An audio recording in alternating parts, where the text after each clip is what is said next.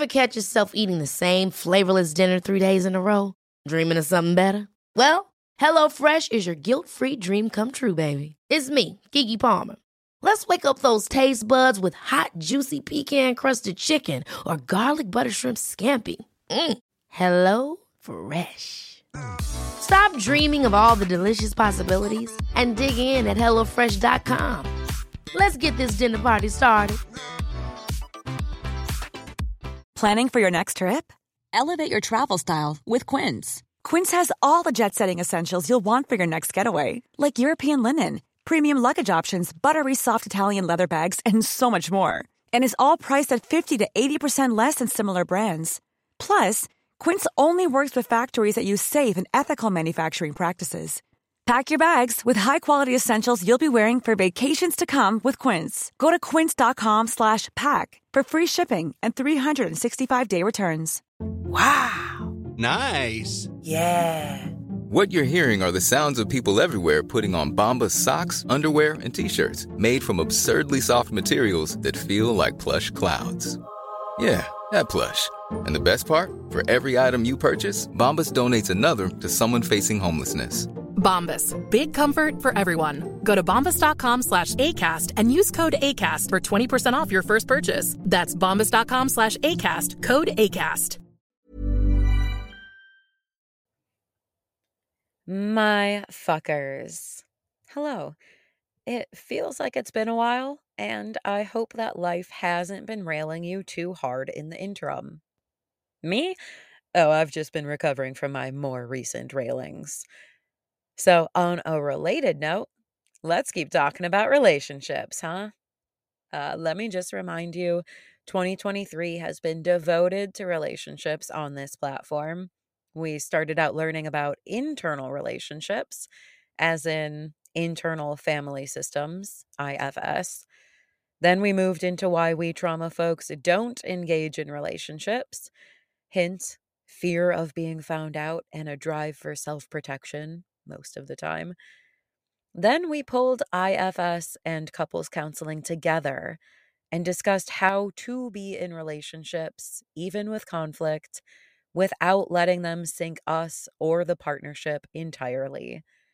And most recently, I took a step back from those experts' advice to just casually talk about some of the ways we can be more careful and intentional when choosing a new relational comrade, so we don't end up wrecked after committing to someone who's just not a good match for where we are now.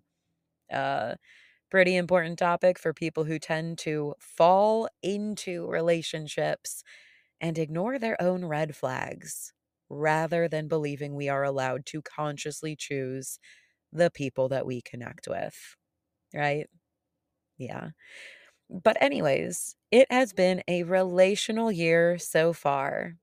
And this month, we've been talking about the inevitable relational ruptures and what to do about them, how to patch up a hole that's been created between two partners, the crucial nature of taking those steps, what happens when we don't bother to repair a relational rift, and also how not to half-assedly try to rush the process, which tends to put the blame on the wrong person and creates even bigger problems between you than if you had not bothered to try at all.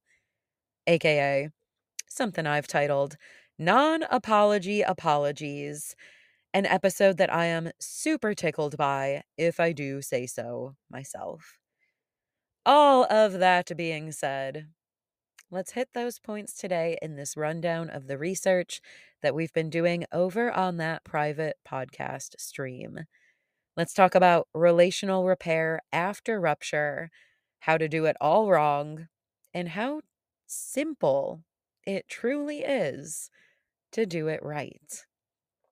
So, remember that this year we've heard over and over again from those relational experts, conflict is inevitable. The key to maintaining healthy and healing relationships is to ride the storms of the imminent disagreements, committed to working things out with each other, even when we're 0.5 seconds away from being on an episode of snapped, maybe especially then. That being said, relational repair is critical. We're going to have ruptures from time to time when we feel injured and we withdraw from the association. The connection suffers, and so do we. And then something has to be done to bring us back together. Or else we're trying to jankily patch things up on a faulty foundation in which one or both partners are not fully trusting or capable of being vulnerable in the relationship anymore. Then we're going to be filled with lingering resentment as we limp through or tiptoe around ever present issues and end up in miserable ongoing relationships that slowly torment us.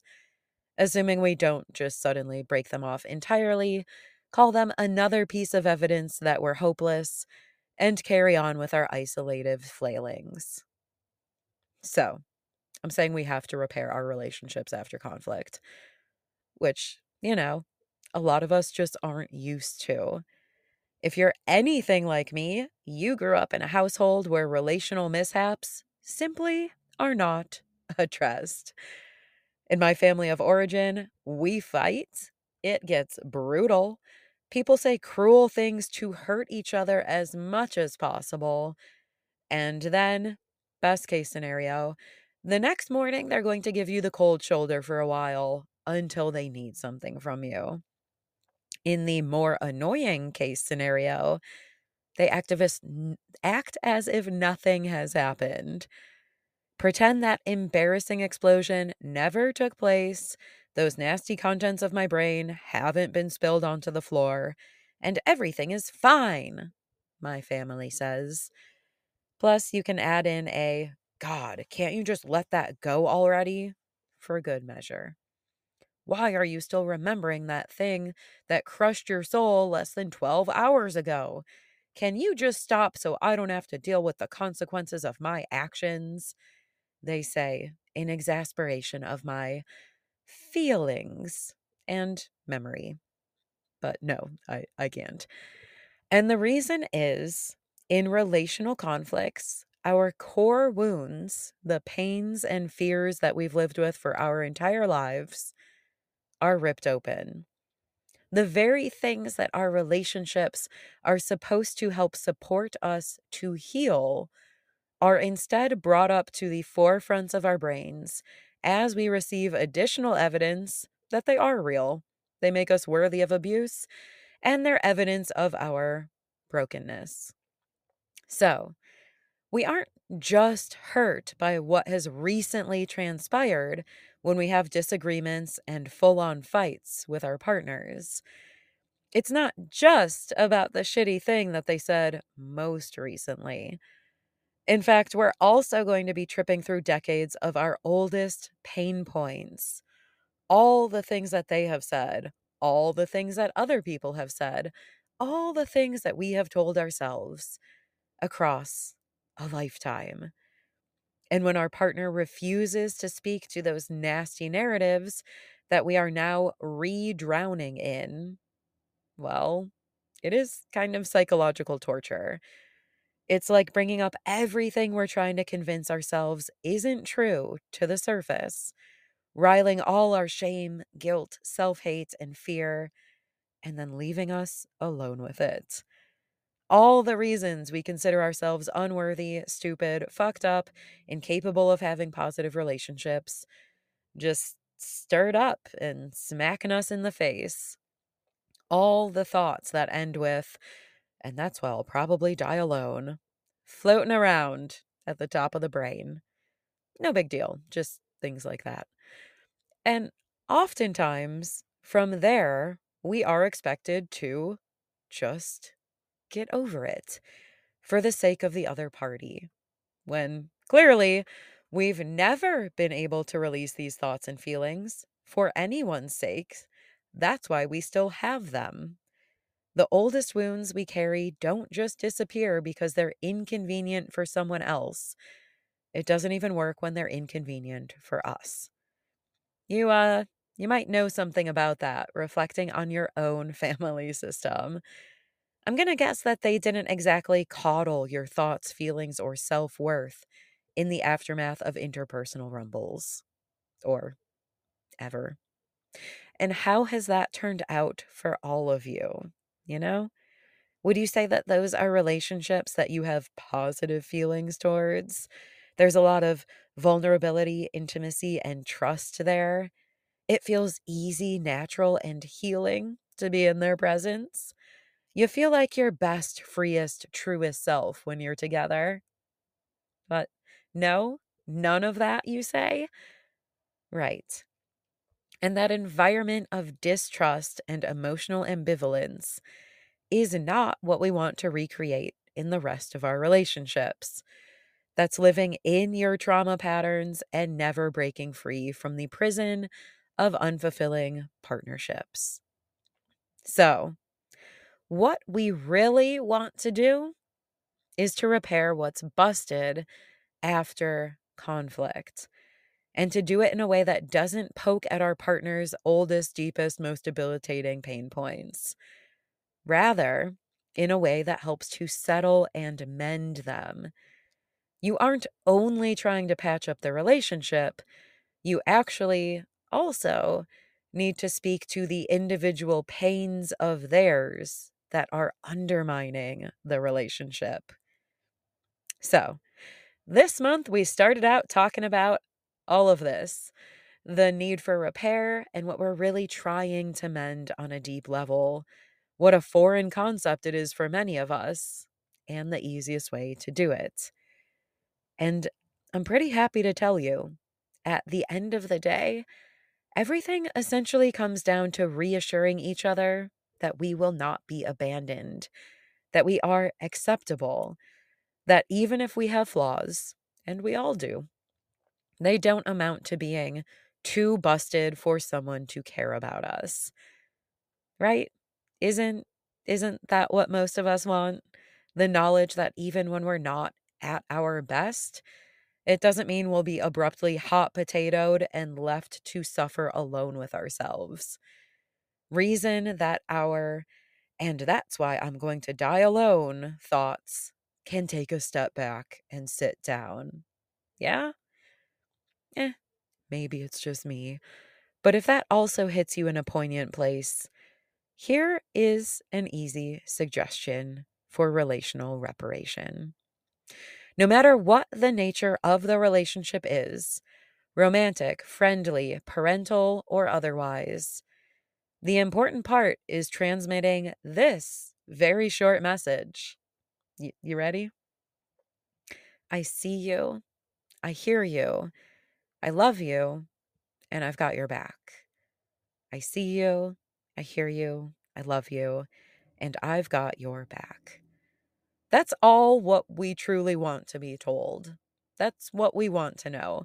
That's what we want to be reassured of after we've had conflict. That's what allows us to move forward again, wholer than before, both together and separately. We just want to be told some fucked up shit has happened, but you know what? I understand why, and I care about you anyways. What you're carrying is not too much for me. I'm not going anywhere. I'm here for you. I see you. I hear you. I love you. And I've got your back. That's it. That's what we all needed to hear growing up. That's what we were all so thirsty for as children. That's what most of us didn't receive.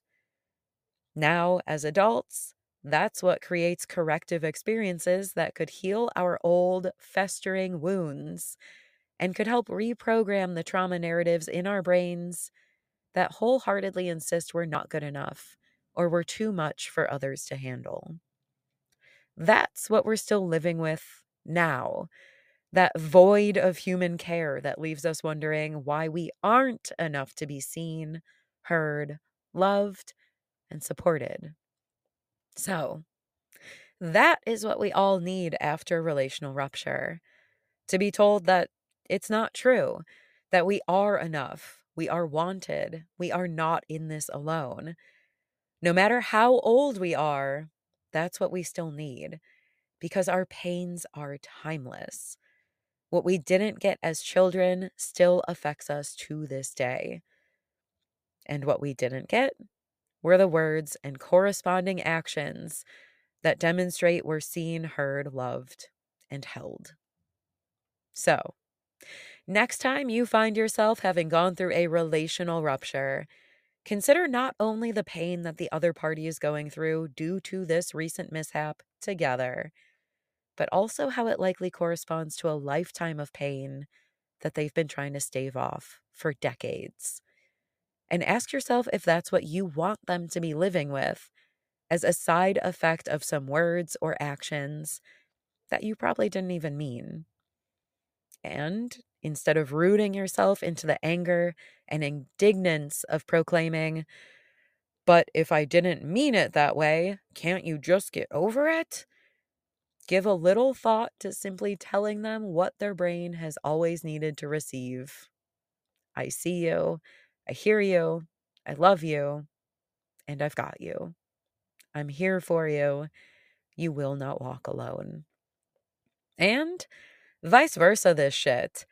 When your relationship partners seem aghast that you haven't just willfully forgotten the dispute between you on a timeline that's convenient for them, or in general, well, you can easily inform them of what it is that you actually need from them to move forward in this relationship. Being told and shown the same things. So you can point blank inform them, "I need to be assured that I'm seen, heard, loved, and supported." And here's an easy phrase that will do it. Make it clear. Name your needs. Give them a path forward and don't expect them to innately understand without your input. Tell them, "These are the words that would mean the world to me." Now, the actions that they need to follow through with, so it's not just a manipulative statement, well, that's going to be up to you to decide, depending on your circumstances. But make sure you can name those behaviors and that down the road you see evidence of them. Or else we might as well be issuing empty-hearted apologies to each other and demanding that the rupture is healed because of it. Which is what we'll get to next time as we cackle about commonly horrific apologies together. And on that note, fuckers, I'll see you here when we speak next about fake-ass, insincere, insulting, and blame-shifting attempts at relational repairs, known in my world as non-apology apologies. I've got 14 examples for you, streaming over on the private podcast as we speak, and I'll be back here soon to toss a couple of them your way for good measure. I promise you will both gasp and laugh as the ghosts of your shitlationships flash before your eyes too. Till then, you know I'm going to wrap this up in the corniest way, but I do mean it. And I have to say, I think I demonstrate it with these ever-flowing episodes as well. I see you, I hear you, I love ya, and I've got your motherfucking back. Hail yourself. Hail your relationship repair efforts. They really are the means for not only healing your partnership, but also the worst of our human wounds. So, kind of counts for something. Hail Archie. And that's it. Cheers, y'all, and I'll talk to you soon. Bye-bye.